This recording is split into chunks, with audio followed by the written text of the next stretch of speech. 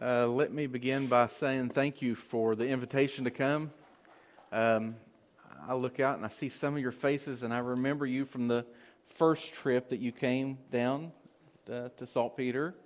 Some of you I remember from the second trip that you came down. Your students are phenomenal, and I really enjoyed having them down. They even got to go to the races with me, and we got to do some racing. Someone asked me back there, "Are you the racing undertaker pastor?"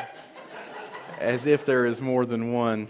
And so I am. I do want to say one thing before I get going, and that's this: that your pastor is a good friend to me. In the hardest times of my life, he's been there, and I'm thankful for him. He's theologically precise. He is caring. And I like being around him, don't you? Okay. Now, if you would, take your copy of God's Word and turn with me to the Old Testament book of Psalms. Psalm 16 is what we'll look at today with God's help. While you're turning there, or turning on your Bible, I would like to read a text from the New Testament, maybe to put us into some perspective before we begin. Are you in Psalm 16? Okay. Let's listen to the word of the Lord from Luke's Gospel, chapter 10. While they were traveling, he entered a village, and a woman named Martha welcomed him into her home. She had a sister named Mary, who also sat at the Lord's feet and was listening to what he said. But Martha was distracted by her many tasks, and she came up and asked, "Lord, don't you care that my sister has left me to serve alone? So tell her to give me a hand." The Lord answered her, "Martha, Martha, you're worried and upset about many things, but one thing is necessary. Mary has made the right choice, and it will not be taken away from her. The grass withers and the flowers fade, but the word of our Lord endures forever." Let's pray. Our Father in heaven, we thank you for the day. We thank you for your word, and what we ask you to do now, Father, is to make it live by your Spirit. Would you plant it deep in us, shape and fashion us for your glory? What we have not, give us. What we are not, make us. For the glory of your great name, we pray. Amen. How would you describe your life if you were forced to be completely honest with someone and they said, inside of you, in your heart and in your mind, in your innermost thoughts, describe your life? What's it like in your mind? What's it like in your heart? Not just on Sunday mornings, but throughout the week, what is it like? Let me give you a few choices that you can jot down if you want to. Would you describe your life as busy? It's full. No matter where you turn, there's always something to do, and this keeps you going and motivated. Is your life hurried? Not only are there things to do, but there's deadlines to meet. And it seems like everyone wants something and they want it now. Or would you describe your life as anxious? Anxious as you are sitting and thinking about the future and what you're going to say or what you're going to do, and that situation hasn't even came yet. That's being anxious. Or are you wishful, all the time wishing for something else? Or do you live your life full of regretful? Thinking about the past, thinking about something back in your closet, in your memory that haunts you to this day. Do you regret that one decision that you made? That one thing you did that affected more than just you? And now it's looming and you're regretful. Or are you jealous? Do you use social media as a platform to judge how you stack up to the people around you, or the people not even around you? Or would you describe your life as tired? I'm just tired. Now, I don't know any of you really well, but I can tell by looking at this crowd that some of you are saying yes on the inside. And if not, well, there's plenty of those things for me. Sometimes I feel tired. Sometimes I catch myself brushing my teeth in the mornings, thinking about what am I going to say to that one person when he or she says this or this or this. That's being anxious. It's me. It's you. It could be any of us at any given time. It's according to what the day's like, or what the time is like, what the season of our life is like, what's going on around me. When we read Psalm 16, and we oftentimes think of it as sort of, I'm going to date myself a little. You remember the Sears Wish Book? You remember when it came in the mail, it was all pristine and nice? And you took the Wish Book everywhere you went, young person? And you would go through there and you had to mark that page because Mom might forget that. And you would circle and underline it. And when it came in, you would absolutely wear it out until Christmas time. And then you realized, obviously, Mom hadn't been checking out the Wish Book like you had.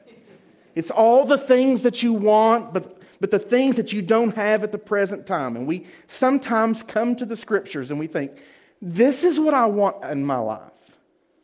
This is what I want my life to look like. This is what I want my heart to feel like. This is what I want my brain to tell me. But this is the wish book. This is the Bible. It's not really true. No, beloved.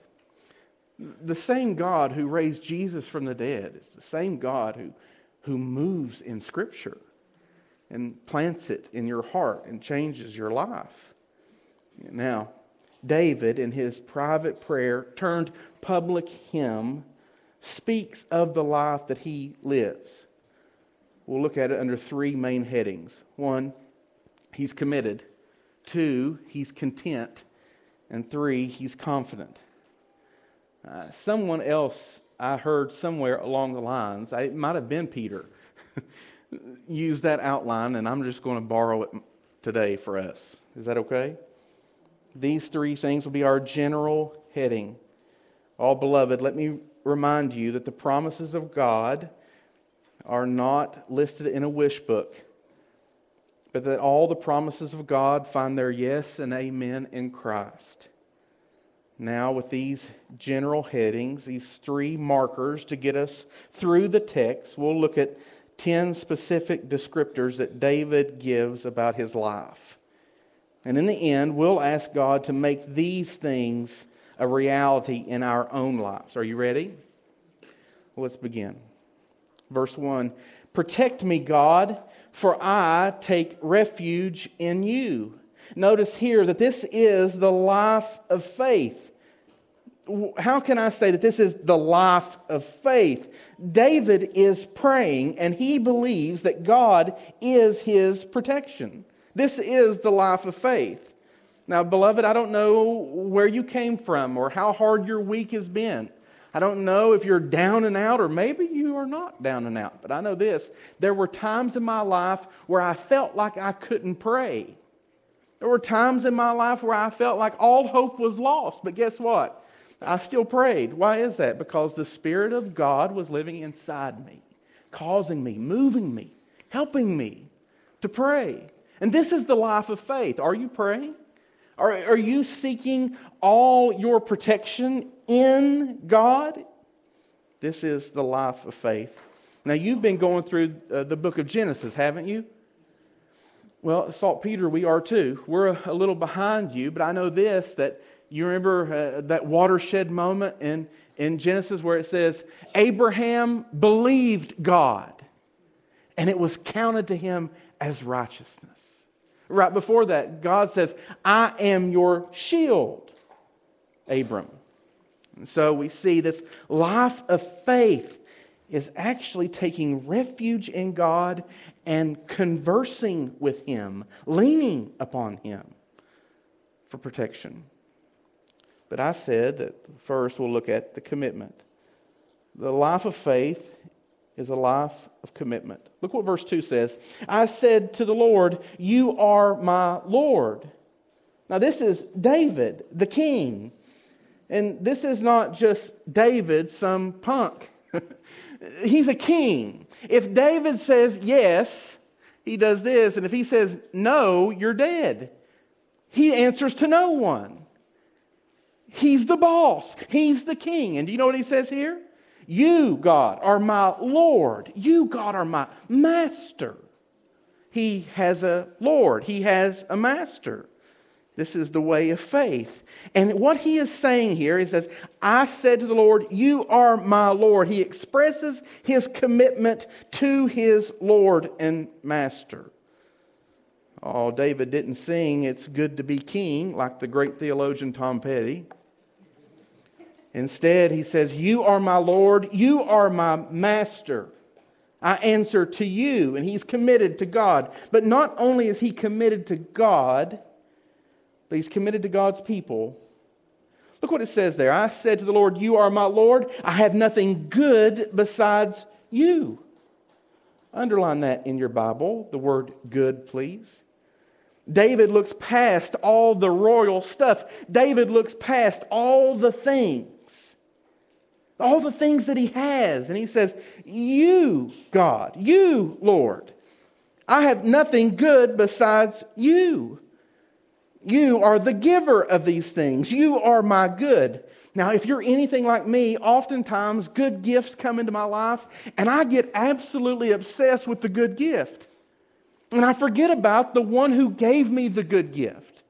Oh, beloved, it was James, the half-brother of Jesus, by the inspiration of the Holy Spirit, said, every good and perfect gift is from above, coming down from the Father of lights, who does not change like shifting shadows.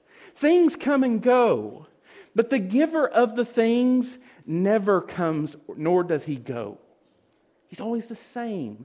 He's consistent from all eternity past. He is the giver of the good gifts. Why is that? He gives you good gifts to point you to Him who is ultimate good. Now there's a danger, beloved. David says, I have nothing good besides you. And we have good things in our lives, kids, especially right here after Christmas time. You have all kinds of good things. Now you'll wear them out and your mom will sell them in the yard sale come summertime.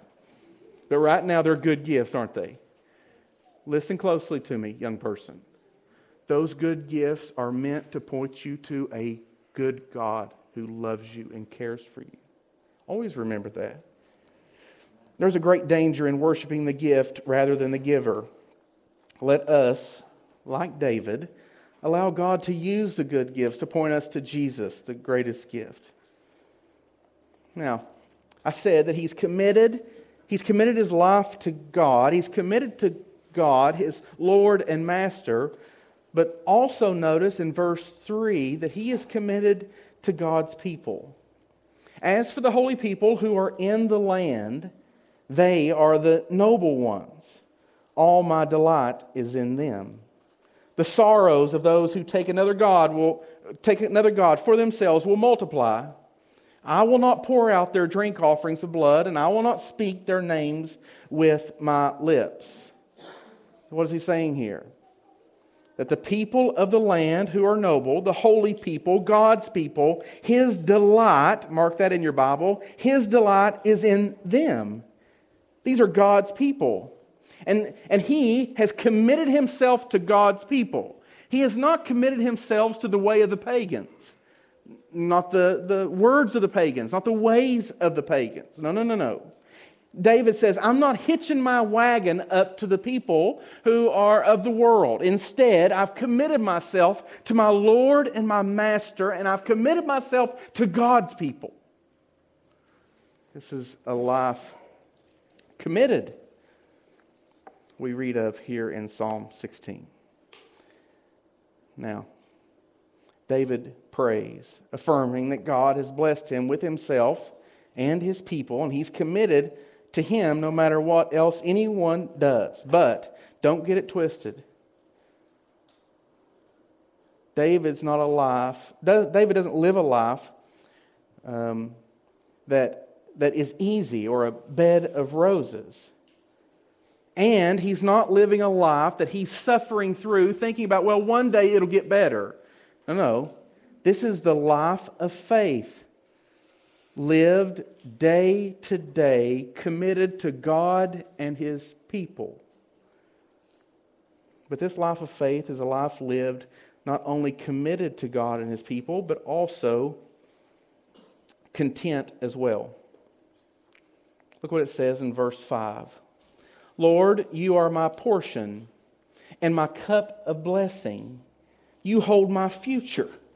The boundary lines have fallen for me in pleasant places. Indeed, I have a beautiful inheritance. Here, David uses 4 metaphors that fall under this idea of the blessing that he has received from God. He uses the metaphor of his portion, his cup, the boundary line, and an inheritance. Now, I know that I'm using the CSB, and you're probably using the ESV, correct? And when I'm reading this, you're like, uh-oh, he's got one of them funny Bibles. But beloved, I think that as we go through, you'll cut me some slack. Thinking under the heading of blessing, he says, God, you are my portion. Listen to what James Montgomery Boyce said in his commentary on the Psalms. The word portion can have 2 meanings. It can refer to one's portion in the land, that is, one's estate or the inheritance. But also, it can refer to one's daily portion of food, a ration. And since it's linked to the word cup in the verse, and since the idea of an inheritance in the land occurs in the next verse, the portion in verse 5 is probably the singer's daily ration of food, by extension, other necessities. It is what we ask for in the Lord's Prayer when we recite, give us this day our daily bread. It means that we are looking to God for our provisions, Boyce says. And what does he say is his portion? Lord, Master, you are my portion. You are my daily bread. The Lord Himself is His portion. It's what He needs to live. Yes, He's committed to God and His people, and He is content with whatever comes because He knows that tomorrow when He wakes up, His portion will be God Himself. Not only it's His portion, but He also uses the word cup of blessing. In the ESV it says cup. In the time of David, when someone would enter someone else's home, it was a friendly exchange, and if it was a friendly exchange and they were a welcome guest, what they would do is the person of the home would hand the person who is visiting the cup. Peter and I found ourselves in a hut in Belize. And what was the drink? Yeah, something. If he can't pronounce it and don't know it, you're really lost if you want me to describe it. I know this. It was in a big jug is what we call down at the house. It was a big jug. And you dip the cup down in and drink this. And I thought, oh no. I can't make myself drink this. Well, we'll talk about that some other time. But do you know what they did? Pastor Miguel, he handed me the cup. Here, the cup of blessing. You're in my house. You're with my people. You are one of us. Here's the cup. And this is what David is saying here. Lord, you are my cup of blessing.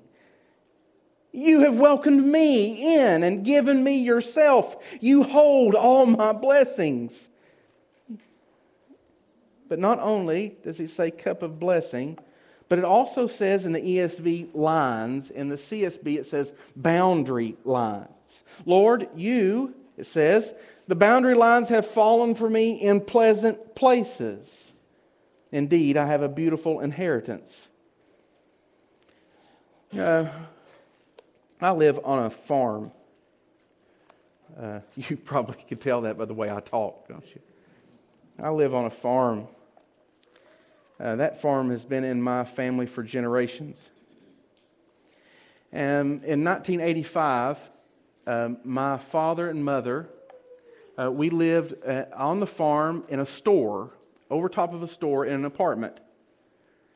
The store was downstairs in my grandfather's store. It's where it was like Walmart before Walmart was cool. You could get anything there. You could get a half a beef, you get a hog, you get work clothes, you get whatever. Batteries, whatever you needed. Over top lived my mother and father, myself, and my older sister.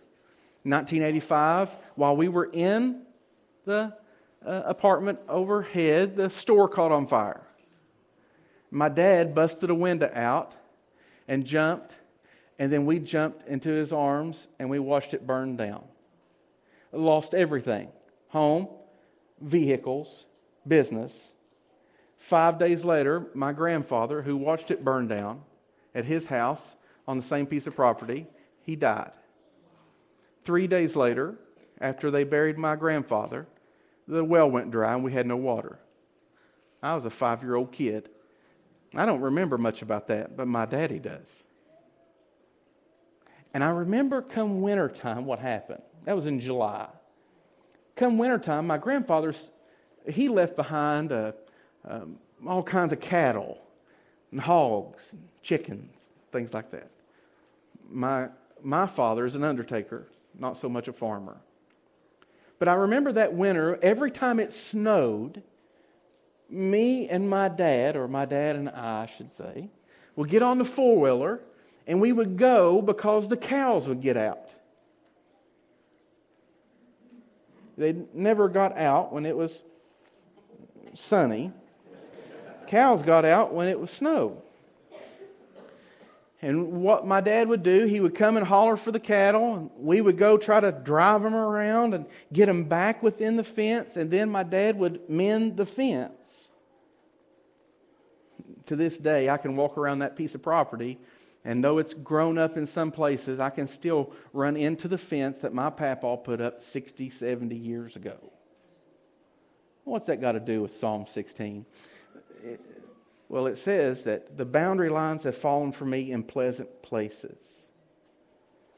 Oh, beloved, David says that God has fenced in his life, and he can't go out of bounds.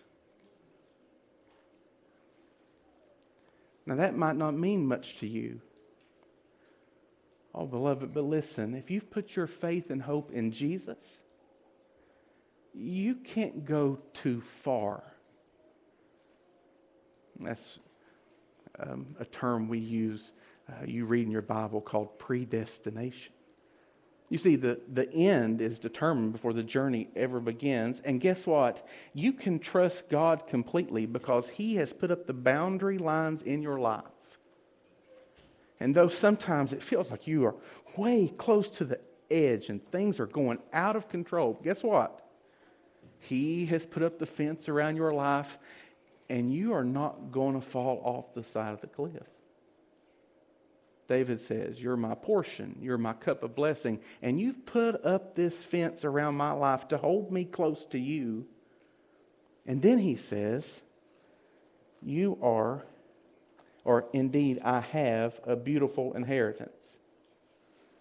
This is the blessing, the portion, the cup, the boundary lines of life that you will not step out of. And lastly, an inheritance. Do you remember when the tribes were getting the lands? Numbers 18. Do you remember this? And then this group gets this piece of land, and this group gets this piece of land, and this group gets this piece of land. And then you get down and you think, okay, what's this last group going to get? Numbers 18. Here's what it says. Numbers 18:20. The Lord told Aaron, "You'll not have an inheritance in their land. There'll be no portion among them for you. I am your portion and your inheritance among the Israelites." Now, I don't know how you are here. Peter hasn't told me yet. But I know how they are, the saints at Saltpeter Church. If all their cousins got land and they were left out, do you know what they'd do? They'd want to fight. They'd get on Facebook and say, "I thought that he thought more of me than this. I thought that they loved me. I guess I thought more of them than they thought of me." Now, you ain't going to say amen a bit to that, are you? But deep down inside, if every one of your cousins is getting an inheritance and you're not, what will you do? What we call pitching a fit. Right? And guess what? David says, here's my inheritance. My inheritance doesn't come from my father, Jesse. My inheritance is you, God. This is the blessing. I have a beautiful inheritance. So, David is committed to God and His people, and he's content with whatever comes his way. Why? Because God is his portion, God is his cup. He set the boundary lines of his life. He can't get out of those things. He's protected, and guess what? He has something to look forward to. Lastly, we see the life of faith as a life of confidence. Look with me in verse 7. "I will bless the Lord who counsels me, even at night when my thoughts trouble me. I always let the Lord guide me, because He is at my right hand. I will not be shaken." The CSB again and the ESV differ on how they translate this portion. The CSB says that in the night, when David's thoughts are troubling him, God counsels and guides, while the ESV says that God not only counsels him, but at night, David's heart is what instructs him. Well, which is it? I had 2 semesters of Hebrew. What is it? I don't have any idea what it is. But it's plain to me that God is the one who guides and counsels and instructs the believer. It's God who does it.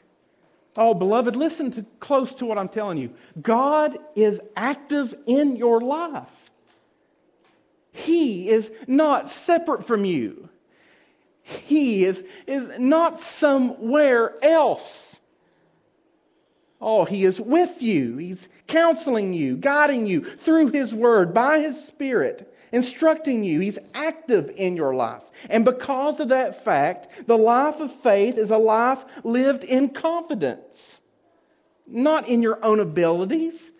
David was not confident in his kingship, in his dynasty. David was confident in his Lord and Master. And he boldly says here, "Because of these things, I will not be shaken." And verse 9 tells us that, "Therefore my heart is glad." You can underline that in your Bible. "And my whole being rejoices. My body also rests securely, for you will not abandon me to Sheol. You'll not allow your faithful one to see decay. You reveal the path of life to me. In your presence is abundant joy. At your right hand are eternal pleasures." David says, my heart is glad. My heart is filled with joy. And because of that, I express it and I rejoice. This is why you sing, Christian. I sing because I'm happy. I sing because I'm free. His eye is on the sparrow, and I know that He watches me. Not only that, but notice he says there in verse 9, my body rests securely. He's restful, he's joyful, and before Him is eternal pleasures. Every time I read Psalm 16, I think about Romans 8:1. "For there is therefore now no condemnation to those who are in Christ Jesus." You have nothing to dread, nothing to fear, nothing out ahead of you that should cause you to worry. Why? Because God has wiped away your transgressions when He laid them upon His Son. Well, notice that verses 9 through 11, David is talking about death. Now, I'm an undertaker by trade. Tomorrow morning I'll get up and or maybe tonight I'm on call. I'll get up and I'll deal with someone who is grieving, who is working on getting out of this horrible stage of grief or is getting ready to enter it.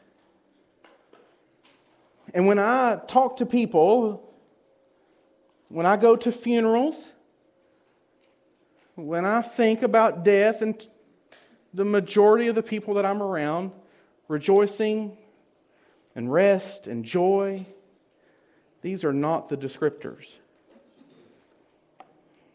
But it's the words that David is using to describe his life as he is faced with his own mortality. And how did David get to this point? Boyce says there's only one answer. It was the logic of faith. How did he get to the point to where when he thought about his own death, that he could say, I'm confident in the Lord? It's by faith, beloved. Notice that the first part of the psalm, all the way up to verse 10, has a bunch of my's and me's in it. But when you get to 10 and 11, there is you's and yours. And for me and for you, this is the rub of Psalm 16. This life described here is not something that I can make up. It's not something that I can pull myself up by the bootstraps and try harder to get. This life of commitment, this life of contentment, this life of confidence in God, even in the end of my life, is not something that I can muster up. It's not something that you can muster up. You can't leave here, you get in your car and you go to your restaurant and you think, yeah, I'm going to do better. Tomorrow I'm going to be committed to God in this church. Tomorrow I'm going to be confident in God, though I know that my health is failing. I'm going to be content with whatever God has given me, even though I'm surrounded by all these issues. I'm just going to do better. Doing better doesn't help. No. Faith, Adrian Rogers said, was positive thinking. Positive thinking don't get anybody anywhere. Can I get an amen there? Thank you. I told myself I wasn't going to ask for one amen, and here I've done it. Oh, beloved, pulling yourself up is not going to help. No. Because sometimes it feels like the whole rug has been jerked out from underneath you. What will help, Chris? Well, it's described, what this life that's described here is not a life that tries harder, Martha, Martha, Martha, Martha. It's not. It's a life lived at the feet of Jesus. It's forsaking the life of distractions, the life of overwhelming tasks, the life of constant worry, and the life of things in order to make the right choice that will not be taken away from you. For some of us, we have been distracted by the work that God has called us to. Luke 10 there, the portion I read, this word serve, we get the word deacon from it. It's serving, but with a ministry flavor to it. Now listen, pastors, deacons, teachers, helpers, we've tried hard to serve. And we've tried so hard that maybe we've forgotten that the one we started serving desires a relationship with his people. And for the others, maybe it's just that you've gotten off track. You know, the Bible says it's the cares of the world and the deceitfulness of riches. It's like a thorn that absolutely, the bush that chokes out the word. Choked out God's presence in your life. And now you're left with a life full of stuff, but you are absolutely empty. And so what do? I told you can't fix yourself. What do? Well, I started bow hunting. I don't know if I should have even said that or not. And if you have a problem with that, I'm sorry. I feel like I've stepped over a line maybe, but I started bow hunting white-tailed deer. Okay? Can I get an amen? Yeah, listen to all them men. A minute ago it was nothing. Now it's, yeah, amen. And with bow hunting, my father-in-law has taught me, correct form. Have your feet shoulder width apart. And have your arm straight. And when you come back, don't twist and don't do this, but find an anchor point. And there, you go to your anchor point every time. And when you practice enough, then when you get in the tree or wherever you're at, you'll go right to your anchor point, and that will hold you there. Now, I believe that Psalm 16 teaches us to find our anchor point in someone. To find our anchor point, that when everything else is going wild, find our anchor point in the resurrection of Jesus. Verses 10 and 11 says, "You'll not abandon me to Sheol. You'll not allow your faithful one to see decay. You reveal the path of life to me. In your presence is abundant joy. At your right hand are eternal pleasures." This is the anchor point, beloved. It's a prophecy of the reality that Jesus was not abandoned. Jesus did not see decay. And since Christ was not abandoned in the grave, and because God did not allow him to see decay, because he lives, and you, beloved, are in Christ, you can live the life that is committed, that is content, and confident that nothing can stop what God has ordained. John 14, Jesus said, "Let not your hearts be troubled. You believe in God, believe also in me. In my Father's house are many rooms. If it were not so, would I have told you that I go to prepare a place for you? And if I go and prepare a place for you, I'll come again and take you to myself, that where I am, there you may be also." Let not your heart be troubled, Jesus said. 1 Corinthians 15, "If Christ has not been raised, your faith is futile, and you're still in your sins." So the resurrection is the anchor point of your faith. "Then those also who have fallen asleep in Christ have perished. If in Christ we have hope in this life only, we are of all people most to be pitied. But in fact, Christ has been raised from the dead, the first fruits of those who have fallen asleep." Philippians 3, "Our citizenship is in heaven, and from it we await a Savior, the Lord Jesus Christ, who will transform your lowly body to be like His glorious body by the power that enables Him even to subject all things to Him."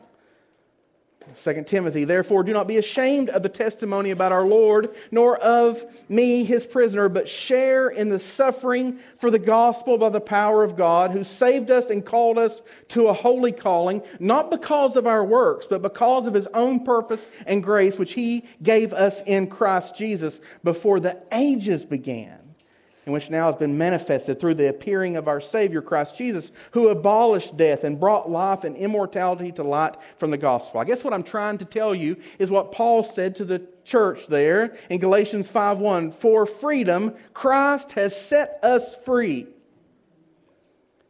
Stand firm then, and don't submit again to a yoke of slavery."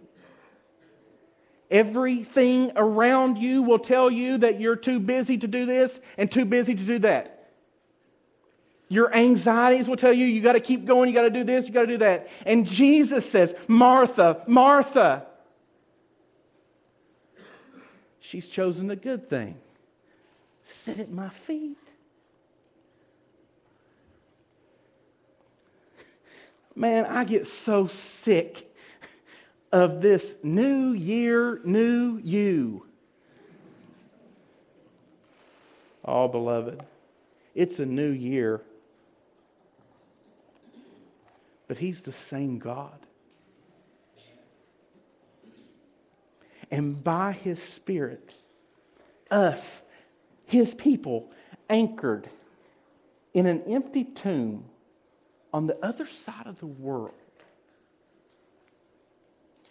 we will renew our commitment to a God who never changes.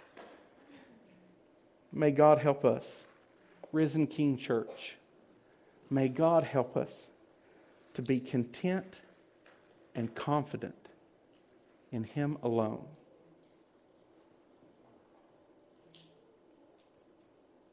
In Christ alone, my hope is found. He is my light, my strength, and my song. This cornerstone, this solid ground, firm to the deepest, whatever. Listen, slow down, take a breath, love your God, sit at His feet. Young people, sitting at His feet is with your Bible open. Give your life to the church. Be committed to her. Be content with whatever God has out ahead of you, whatever He has predestined, that He has put those lines up and that you are safe in His care. And be confident that no matter what happens, He is God, and besides Him there is none other. Let's pray. Please, God, help us. Teach us that it's not by working harder, but it's by depending completely upon You. I have no other argument. I need no other plea. It's enough that Jesus died and that He died for me. That God demonstrates His love for us and that while we were yet sinners, Christ died for us. Oh, what grace! And may we take a breath as Your children and sit at Your feet in 24. Please, God, bless the reading and the preaching of Your word. For Your great name we pray. Amen.